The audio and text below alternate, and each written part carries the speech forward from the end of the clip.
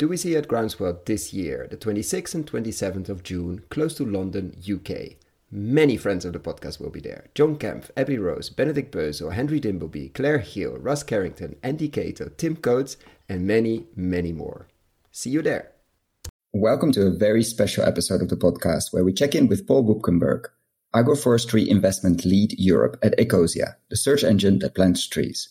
We had him on the show 2 years ago, and it's definitely time for a check-in.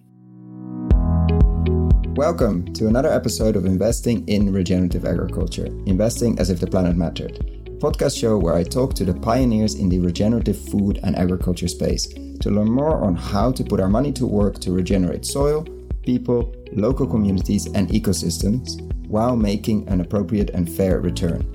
Why my focus on soil and regeneration? Because so many of the pressing issues we face today have their roots in how we treat our land, grow our food, and what we eat.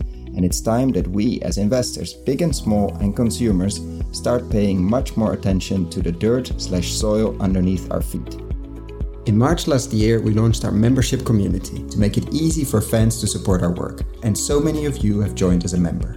We've launched different types of benefits, exclusive content, Q&A webinars with former guests, Ask Me Anything sessions, plus so much more to come in the future. For more information on the different tiers, benefits, and how to become a member, check gumroad.com/investingregenag or find the link below. Thank you. Hi Paul, welcome back to the show. Last time we talked, you shared more details on your quest to find farmers wanting to implement, financed by Ecosia, agroforestry systems in Europe. Can you share what has happened with that competition? Hi, Koen, and thank you very much for this opportunity to catch up and give an update on what happened with Ecosia's fund and incubator for regenerative agriculture. It has been a very interesting year. In early 2020, no one really spoke about agroforestry.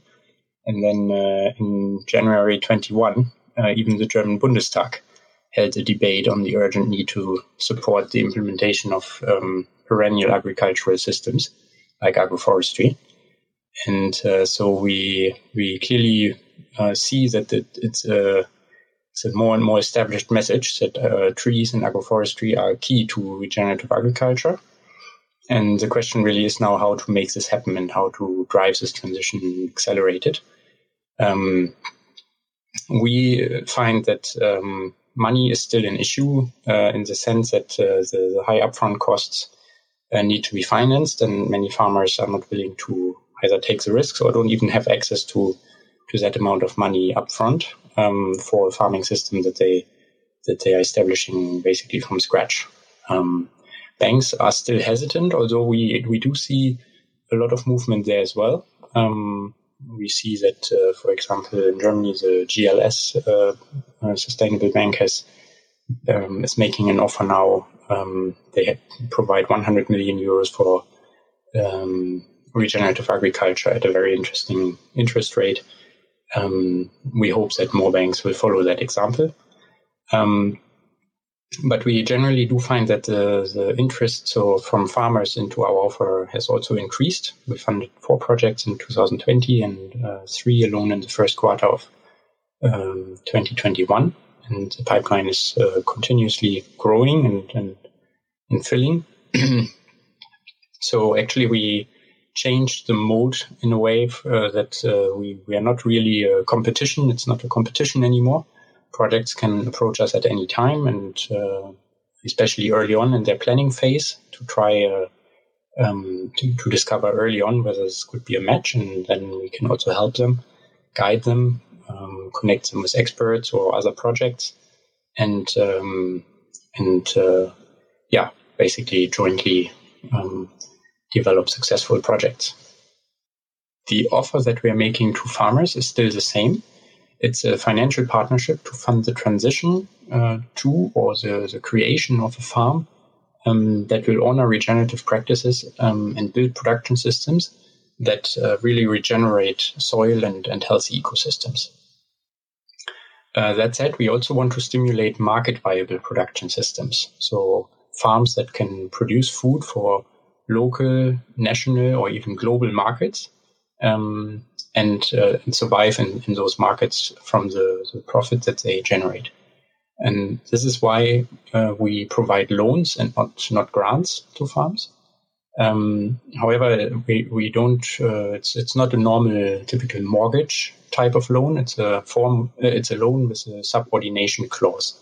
So it doesn't stand in the way of other primary lenders like banks. We don't get any securities for the loan,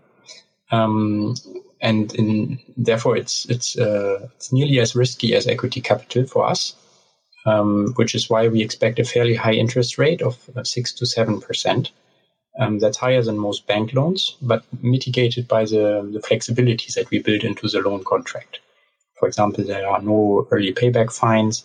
There can be an interest-free extension period if there are financial difficulties at the farm, etc. What has been the key 2 lessons you've learned in the past 2 years? I would say the first thing is that when you're afraid of being in a niche market, like agroforestry is clearly a niche within regenerative agriculture, which in itself is a niche in agriculture as a whole, then you might quickly doubt and get scared whether you're really on the right track, whether this is the right thing, whether it will really have an impact, etc. But we were quite certain of that somehow, even though we weren't experts in the field at the beginning. And now we have discovered that it turns out to be a really important lever. People did follow and sort of pick this topic up, not just because of us, but in parallel there have been many other activities, many other initiatives and companies and experts that have voiced their opinion. So lots of things happened. So the learning really is like when you're convinced that you're on the right track, follow on and go for it. The second one, I would say, is that more specifically now to the funding and investment theme of agroforestry, I believe that the long-term funding for agroforestry isn't really the problem. There will be banks, there will be subsidies, etc. But immediately now, the change needs a catalyzer. And that means we have to share the risks that are involved in setting up this kind of systems. And that is necessary to get started quickly. And of course, there should be a kind of sharing of the risks, and we are willing to do that in exchange for a share of the profits later in the form of these subordinated loans that I explained. But beyond that, I think it's really a call out for other investors that want to put money into space. We believe now is the right moment. Go for it. It's a very promising field, and the acceleration of this transition is really worthwhile. And now we are in the summer of 2021. What will you be focusing on with Ecosia for the next few years? The focus for the rest of this year and next year will really be to scale our activity up. So far, we have invested somewhere a bit over €500,000.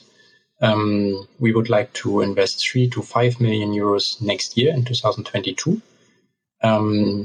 And do this with an alliance of like-minded companies, foundations, and other impact investors. So this is really also a call for others to join us in this new alliance. We want to jointly catalyze the transition towards regenerative agriculture in Europe through these type of on-farm investments. Our focus thereby lies on farms that will incorporate trees into farming. One specific criteria is that at least 30% of the revenue of those farms should come from trees in 15 years. And so we are looking for farms like that. We are simultaneously increasing the pipeline of projects that we are speaking with.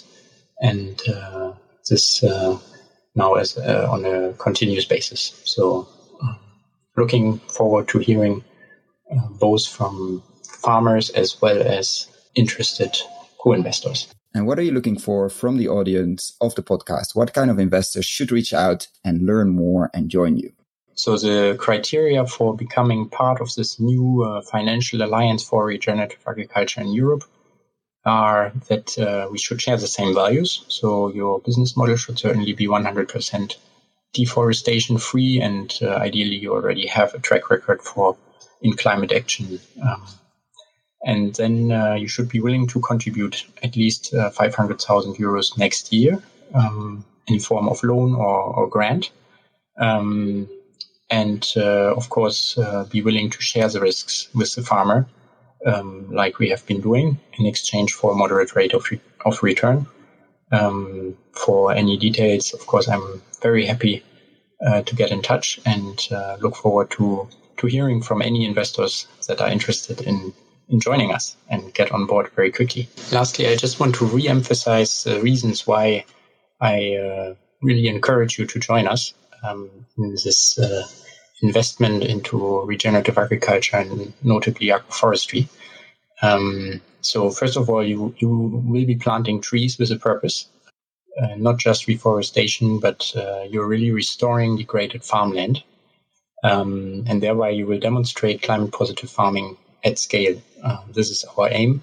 We want to show that agriculture can actually become a carbon sink instead of being a major carbon emitter. So hereby we are working jointly then on one of the largest levers for changing our climate. The third reason I would say is really the potential for catalyzing this transition and unlocking other funding. So we have found that when we are coming on board of projects, the banks and other funders are a lot more willing to take the same risks and be on board. So you could play the same role with us. And then lastly, we are of course not only providing the financing. We also want to create a network of these kind of farms, really multiplicate their impact, making them lighthouse projects in Europe and beyond, and tell their story to spur the widespread adoption of these farming systems. So really the impact goes much beyond just financing, and we hope that this is of interest for you and for others that you may speak to about this. Thank you so much for that update, Paul. And for anyone interested in connecting with Paul and learning more, please email at regenerate@ecosia.org. regenerate@ecosia.org. If you found the Investing in Regenerative Agriculture and Food podcast valuable, there are a few simple ways you can use to support it. Number 1, rate and review the podcast on your podcast app. That's the best way for other listeners to find the podcast, and it only takes a few seconds. Number 2, share this podcast on social media or email it to your friends and colleagues. Number 3, if this podcast has been of value to you and if you have the means, please join my membership community to help grow this platform and allow me to take it further. You can find all the details on gumroad.com/investingregenag or in the description below. Thank you so much and see you at the next podcast.